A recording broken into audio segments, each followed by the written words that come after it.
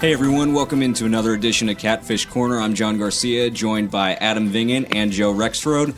Gentlemen, let's not waste any time. We had a very controversial goalie interference call. Adam, what did you get a sense for the Preds, and why don't you walk us through what happened last night? Well, first of all, I think we should have replaced our normal introduction music with either the X-Files theme or the Twilight Zone theme, because this is going to be a conspiracy theory-based program today. Oh, I love it. But to your question, John, when I first saw this play happen in real time, when I looked up, I wasn't even looking at potential goaltender interference. My first inclination was to look to see if the puck crossed the line in time, which it did. And I thought once that happened, that it was going to be a good goal. What I thought was interesting, which also built the suspense a little bit, was that Tim Peel's microphone wasn't working. So I couldn't hear what he was saying when he stepped away from the scores table to issue the announcement. I just saw him wave his hands to signal no goal, and I was shocked. Goaltender interference had not even crossed my mind at all. But then the league sent out its usual notice to explain its decision, which took a little bit longer than usual this time than it usually does. And the league explained that they believed that Victor Arvidsson deliberately pushed Roberto Luongo. And that push created the spin that you saw Luongo make that freed the puck that allowed Philip Forsberg to tap it in. So they determined that Victor Arvidsson made deliberate contact with Roberto Luongo. And this is really the issue that the NHL has had all season long. They've struggled to find any sort of consistency in making goaltender interference calls. If I recall correctly, there was one earlier this season where James Neal literally broke his stick over Connor Hellebuck's face, and they still called it a goal on the ice. Yeah. You never really know what it's going to be with this situation, and it is sort of concerning that we're about to enter the Stanley Cup playoffs, which start in a week from today, and we're still having this issue, even after the NHL spent the time at the GM's meetings recently to change the rule so that the situation room has the final call on goaltender interference, and that there's going to be a retired official in the room to help consult on these calls. And yet we saw what we saw last night. And Philip Forsberg is a mild-mannered individual. That is the angriest I've seen him. And he wasn't seething, but he was not holding back his feelings. And I'm sure many of our listeners have seen his comments. He was not pleased, as you might expect. Peter Laviolette said, and we can talk about this as well, that they felt that Keith Yandel, who was jostling with Victor Arvidsson in the crease, initiated contact with Arvidsson, which nudged Arvidsson into Luongo. And under the rules of the NHL, if the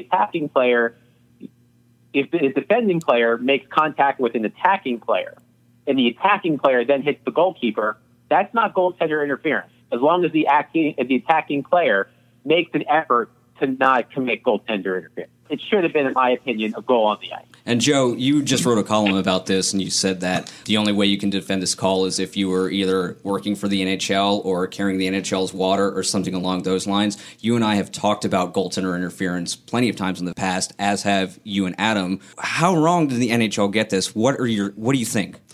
Well, yeah, I mean, I think we all agree that they were wrong. And again, like, there was a lot of, when I wrote this, there are a lot of things about it. I've seen still photos from fans on Twitter. Here's the puck over here. He never has the puck. There's video.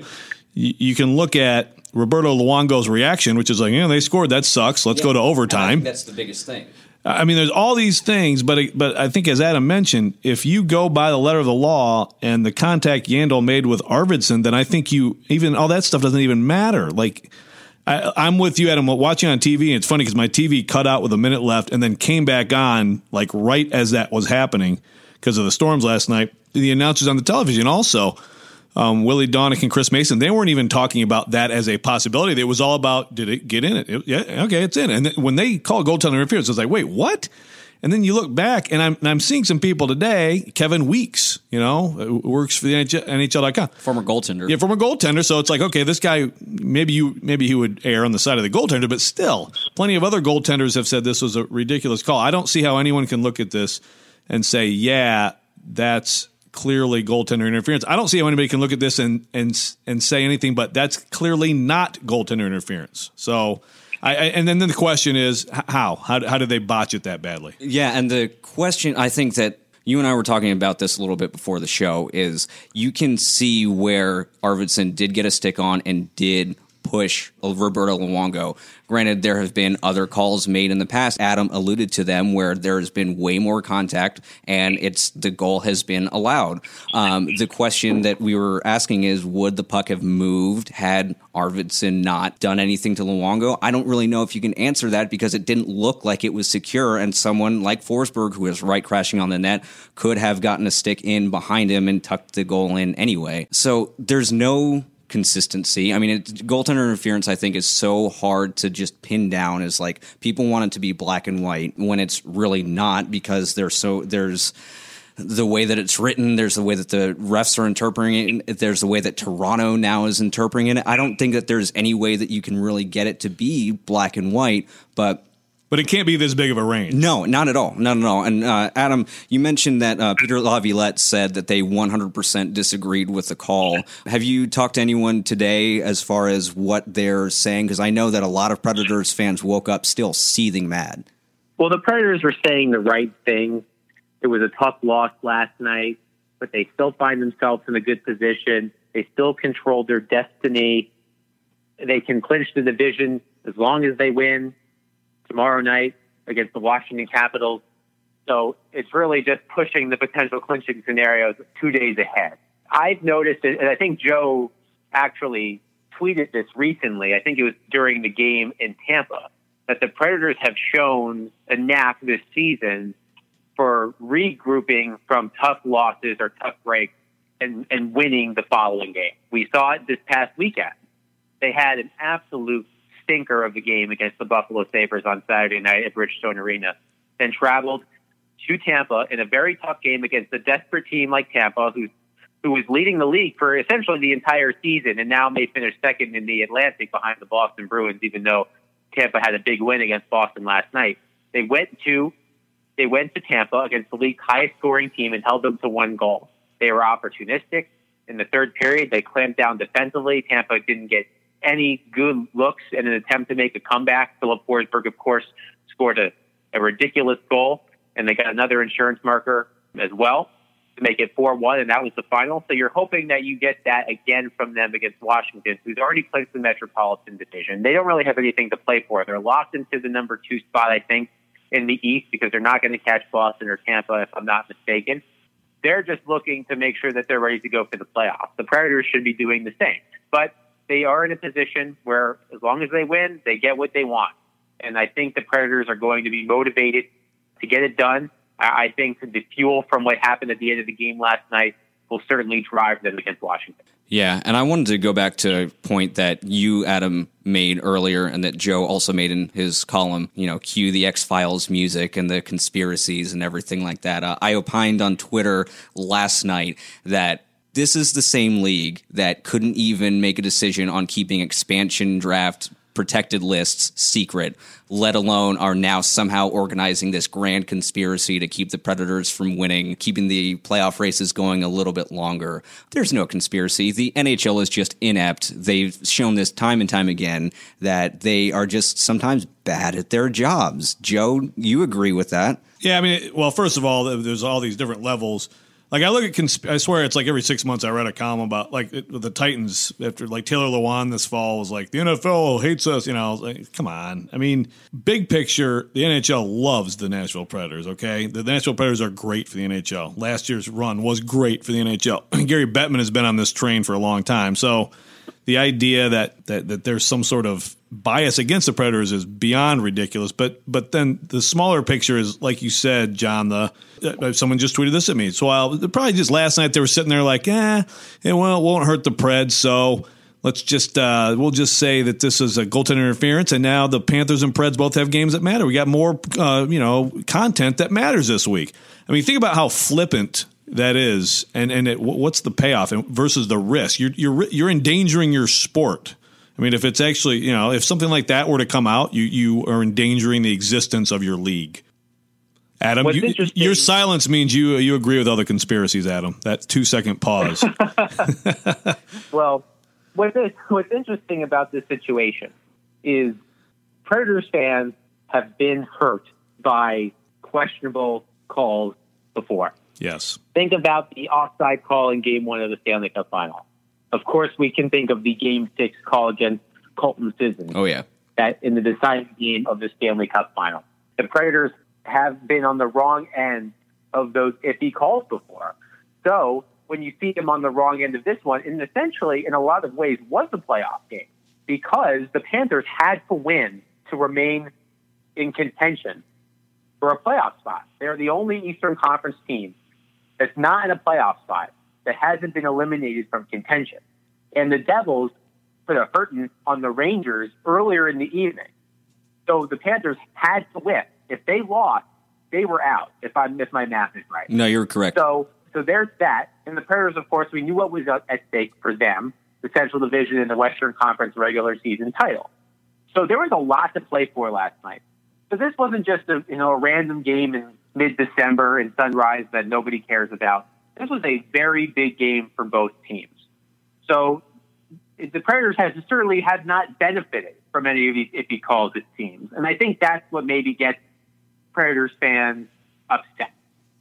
Now, I agree with Joe. There is no conspiracy theory against the Nashville Predators. I think the fact that they were in the Stanley Cup Final was a significant success for the league in terms of showing a quote-unquote non-traditional market. It can be incredibly successful. I can't imagine that whoever was in the Situation Room last night, had an axe to grind against the Nashville Predators. Because really, who has an axe to grind against the Nashville Predators? They aren't the Chicago Blackhawks.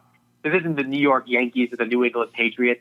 It's the Nashville Predators. This is not the Deflategate or Spygate or whatever other gate, whatever gate the Patriots have found themselves in over the years. It has nothing to do with that. It's just been a string of unfortunate incidents that have plagued the Nashville Predators. But you really, really hope that the NHL will get its stuff together before the playoffs start next week. But history shows that's unlikely. So you're saying that Dennis K. Morgan was in the Situation Room in Toronto last night? Is that right?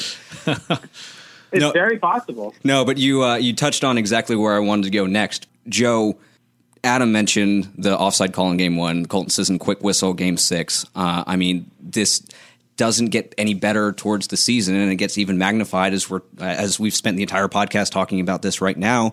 Do you have any confidence at all in the NHL that they're going to clamp down on this during the playoffs, or do you foresee a season getting decided because of an errant puck and a goalie interference call? Well, I hope that doesn't happen. It has happened before, with Hull skating the crease, Dallas, and you're going back 20 years, but there have been instances, and I still don't understand. I hate the offsides on the Subban goal that was wiped away. I hate the fact that it's an offside that was like a minute before the shot. But regardless, that's how the rule is. The Sissons thing, it's an unfortunate human error. It's one official, and that's is the puck covered or not? It's last night. It's that. It's so many times. It's such a difficult. It is hard. You have to acknowledge that. It is difficult to know. Is the puck actually covered and controlled by the goaltender? Right? So it's very possible. I think if there's one thing that we would hope is that at some point here in the next week, the league, I know they just talked about this recently, but it's like what? Just like weeks ago. Yeah, it wasn't long ago, but come up. How obviously calls change in the playoffs too. A lot of things go out the window that are called in the regular season, mm-hmm. Which again is something that I hate about hockey, but that's a whole other different podcast. Yeah, but you're used to it though. It's something you're used to every spring, right? So right. you kind of expect that. I would love to see some sort of clarification, some sort of meeting, discussion, something, and say, at least they're going to try to keep this within this framework for goaltender interference. Because if we see calls that are all over the map in the postseason, like we saw during the regular season, it's going to be magnified 10 times, and it's going to overshadow what we should be talking about. One thing that I would love to see in the NHL that I believe both the NFL and Major League Baseball have is the ability for a pool reporter to speak to officials after a game. Yes. Now, it just makes it so much. It makes it so much clearer to hear from the official who made the call as to why something went one way or the other. The NHL, doesn't have that policy like the leagues that I mentioned. But that would be, I think, a tremendous help in helping to help fans, media, understand what these officials are thinking of when they're huddling on the ice or surrounding an iPad with a headset on. I really wish the NHL would allow officials to address a pool reporter so that their information can get out to the public in a way that it can at least attempt to explain. It may not help. It may not assuage anybody's concerns, but at least it should help in explaining what officials are thinking as they're doing their job. Well, first of all, I fully agree that with the NHL and in general, officials need to be more accountable. After games, I've always believed this. I mean, look, to me, if there's a concern, we talk about conspiracy, but the bigger concern is always, look, gamblers know that officials can determine the outcome of the game. We've seen the Tim Donaghy thing. If you guys think if anybody thinks Tim Donaghy is the only official of a sport who has gotten involved in taking money to change the outcome of games, I mean, you're very naive. So I think officials being individually accountable is something we don't have enough of in college and pro sports. Of course, the funny thing is, Adam, if there was a poll reporter last night, they would have to call up Toronto, So that's another problem with this whole system the NHL has right now. Right, because, as you mentioned, Joe, the rule states that in the final minute of regulation and in overtime in both the regular season and the playoffs, the Situation Room in Toronto has the sole authority of initiating video reviews that otherwise would fall under the jurisdiction of coaches' challenges. So if that play would have happened in the second period, the Panthers would have had to initiate a coach's challenge for that to be reviewed. Otherwise, the call would have stood as a goal. But because it happened with under a second left, not just under a minute left, under a second left, the Situation Room had the authority to look at it. They made the decision. They obviously saw enough to overturn the call, because that's what you have to realize, is that when a call is made on the ice, if a review is initiated, there has to be clear evidence that the call on the ice is incorrect. So there had to be clear. So the Situation Room felt that Victor Arvidsson clearly interfered with Roberto Luongo. That's what they had to do. If there was any ambiguity to what they were looking at, they would have ruled it a good goal. But they felt as if though there was enough to overturn it. So yes, that would have required finding the phone number for the Situation Room, which I don't think is public, but maybe it should be or not, because they would probably get a lot of threatening or prank calls.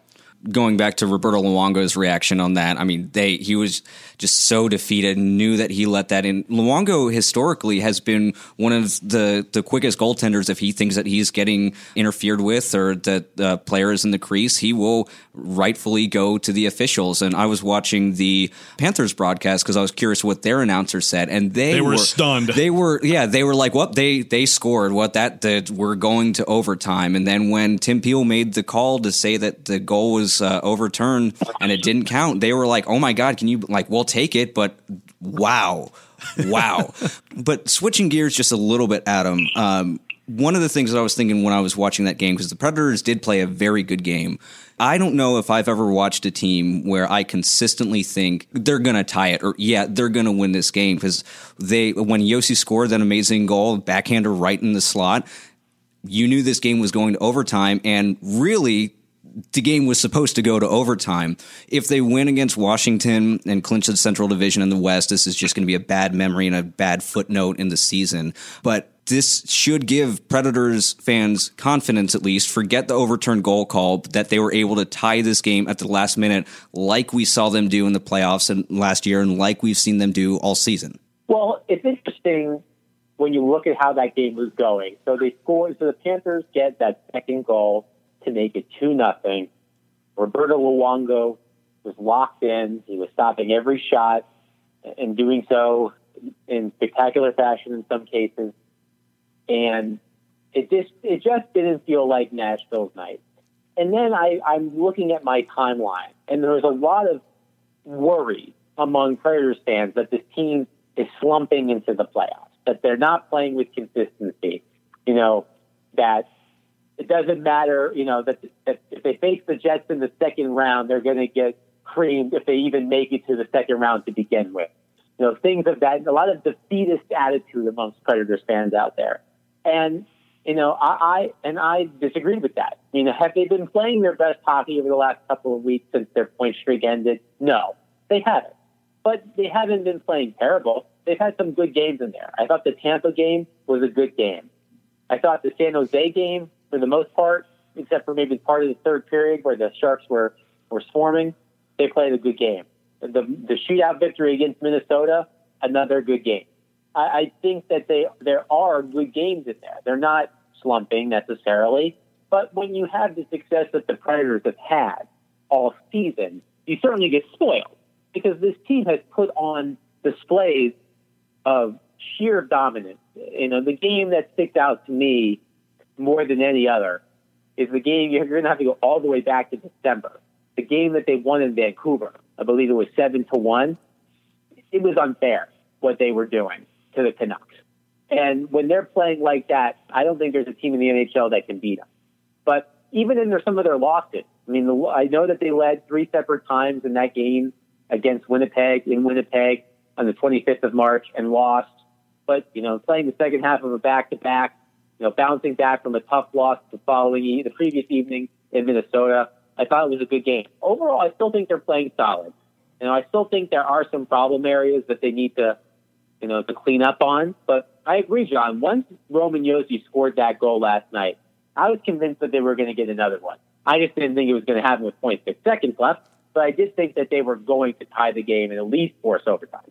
And Joe, you've watched a lot of teams in a lot of different sports. Does this team say championship about them, even if they don't win or anything like that? But are they able, in your mind, from what you've seen so far, are they able to rise up, get back to the Stanley Cup final, win a championship? Oh, no doubt about it. Doesn't mean that it will happen. Sure. But yeah, I think everything that we've seen about this team, starting with last postseason, and you look at, first of all, some dominant performances. Pekka Rinne, incredible run, but also they did have some, thinking of a Forsberg late goal against Chicago, I believe in Game 3. They had some huge moments where they were in peril and they came back, and of course, just going out to Anaheim after losing Johansson. All those things, to me, have carried over to this season. Then they've added pieces, and again, every time they go into Tampa, and you're like, gosh, that Buffalo game, that's big trouble. And now look, they're in some trouble here. Maybe they're not going to get it. And then they go in there, they weather that second period storm where Tampa Bay was all over them. Pekka Rinne, UC Saros was huge in that period, and come out and just win a game like that. It feels to me like they always have a response. And I agree with you, John. I can't think of many teams where you just yep, they're going to figure out a way to do it. They've done it so many times this year. You could look at that. You could look at the Blackhawks last year when they got swept by the Predators. People were like, think about all the close games this team won.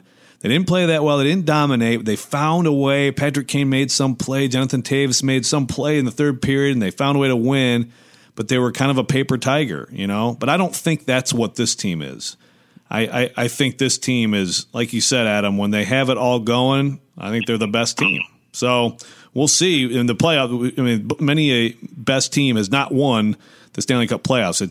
It could lose in the first round, but there's nothing I see here that is a red flag. I think you've got to be confident going to the playoffs with this team. I give them about a 3% chance of losing in the first round. Yeah, that would be a stunner. Now you get to the second round, it's Winnipeg. To me, that's a Stanley Cup final worthy series, and who knows? Yeah, and Adam and I have talked before about, and Adam, I believe your opinion was that their best chance to, lose is going to be if they play Winnipeg in the second round, and whoever wins that series is going to represent the West in the Stanley Cup final. Was that correct? That is correct. I do believe that is the Western Conference final masquerading as a second round series. Hey, we've had that with the Eastern Conference the past couple of years. Yeah, that's right. Nice system, NHL. Yes. Since we're ripping the NHL today. Yes, but outside of ripping the NHL, I think this is now a good opportunity to discuss we have, I think, a good enough sample size now to discuss the first 3 games of Eeli Tolvanen's NHL career. Made his debut against the Buffalo Sabres on Saturday and played on Sunday as well as Tuesday.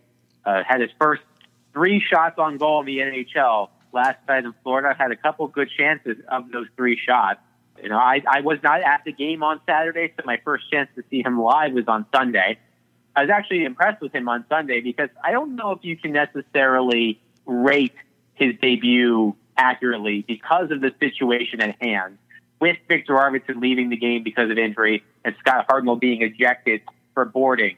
Those losing 2 forwards, you know, mixed up the lines and ruined the rotation a little bit. And Ellie Tolvanen, I don't think, had a chance to really showcase his talent.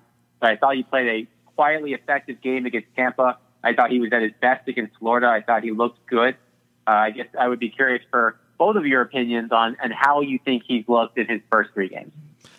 Yeah, I feel like, I mean, I guess to me, you know, from watching on television, I finally noticed him last night. You know, like you said, he had his first 3 shots. I thought he made a couple good defensive plays. He tried this little wraparound move. It didn't work, but it was like, wow, trying that move in the NHL? Okay, so maybe the 18-year-old's getting a little bit of confidence. But I don't know, it's so early, and I think you have to expect an adjustment period. But I think you saw a little difference last night. Yeah, and confidence, I think, is the key. And one of the things that you always look at when not only rookies come into the NHL lineup, but they come from other places like Europe or the KHL or something like that, is getting used to that game.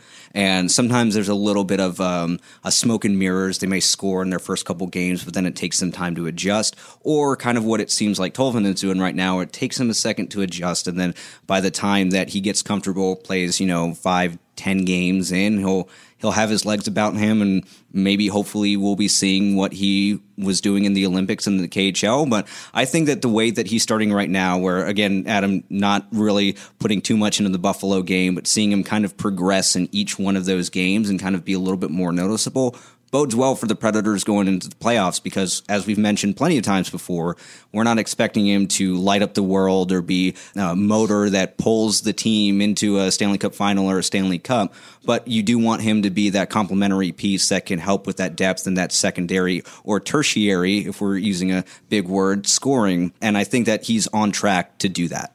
I agree, and you look at the way the lineup has been able to look with him in it. Because of the success that Craig Smith had in Tampa on Sunday with Philip Forsberg and Ryan Johansson, the Predators kept that line intact. And Victor Arvidsson comes back into the lineup in a 3rd-line spot with Ellie Tolvanen and Nick Bonino. I mean, when you can have players of that caliber on your wings on your so-called 3rd line, that speaks to the depth of your team. And I think the Predators are comfortable. I asked Pierre Laviolette about this after the game in Tampa. Normally, with a teenage player, the most recent example for the Predators would be Sam Girard. When Sam Girard made the Predators out of training camp, they did so and let him know that you are not going to play in every game. They were cognizant of the 9-game limit that you were allowed to use before you burn a year of your entry-level contract. They wanted that adjustment. They wanted to take time with that adjustment. But Peter told me that he is a lot more comfortable throwing Ellie into the deep end, for lack of a better term, than he would a typical teenager, because of his varied experiences. Because he played in the KHL, he wasn't just playing against boys, he was playing against men, and did a good job of doing so. Now, of course, the quality of competition in the NHL is higher than that of the KHL, but the KHL is widely considered to be the 2nd most competitive league in the world, and he was able to have the best under-19 season in league history. So it's going to take a time, as we've talked about multiple times. But the Predators are not afraid to put him in those situations because they know he's been able to handle it on big stages, whether it be the Olympics, whether it be playing in the longest game in KHL history in the playoffs, which went 5+ overtimes, if I recall correctly. World Junior. Ellie Tolvanen has a ton of experience that kids his age don't have. There are special teenagers who go right to the NHL and succeed, like Connor McDavid or Jack Eichel or Austin Matthews, but not everyone is like that. Ellie Tolvanen's path is unique, and I think, as I wrote last week, that unique path is going to lead him to success in the NHL. But overall, as you mentioned, John, I'm at where I thought I would be in terms of his debut. He hasn't wowed me yet, but as Joe said, he looked very noticeable in the ways that you want him to be noticeable for the first time last night. All right, and we are very quickly running out of time. Next week, we are going to get together to discuss the Predators' first-round playoff matchup and predict all of the incredible playoff matchups that are going to be coming. I love the first round of the Stanley Cup playoffs because you never know what can happen. But real quick, both of you two, there are still nothing decided. No playoff matchup has been finalized yet. The Predators can still play a number of different foes. They've got Colorado, St. Louis fighting for that last wild card spot, and I believe there's a chance that they could play both LA and Anaheim, though it's very fading. slim. It's fading. I want, before we go, you guys, who are the Predators playing in the first round? Your predictions, go. Yeah, I'll go with St. Louis. I mean, they've got Chicago twice. They do go to Colorado, but they've got the game in hand, a point back. I think, I know the Blackhawks, those Blackhawks could get them, but I think that they'll step up and respond. They did not play well against the Capitals, and again, they really had to have it home. And that's exactly what I was going to say, because the Capitals were coming off a back-to-back game where they clinched the division before that. They had nothing to play for. They were resting some players. Like, it's not easy to get from Pittsburgh to St. Louis. Exactly. Like, it wasn't like they were coming from Chicago. They were coming from Pittsburgh. That's not a quick turnaround. But the Avs are banged up, and I think St. Louis will respond. They've been very up and down and streaky, but I think they're going to recover from that and get it done this week. And I think it'll be Pred St. Louis in a grinder of a first rounder.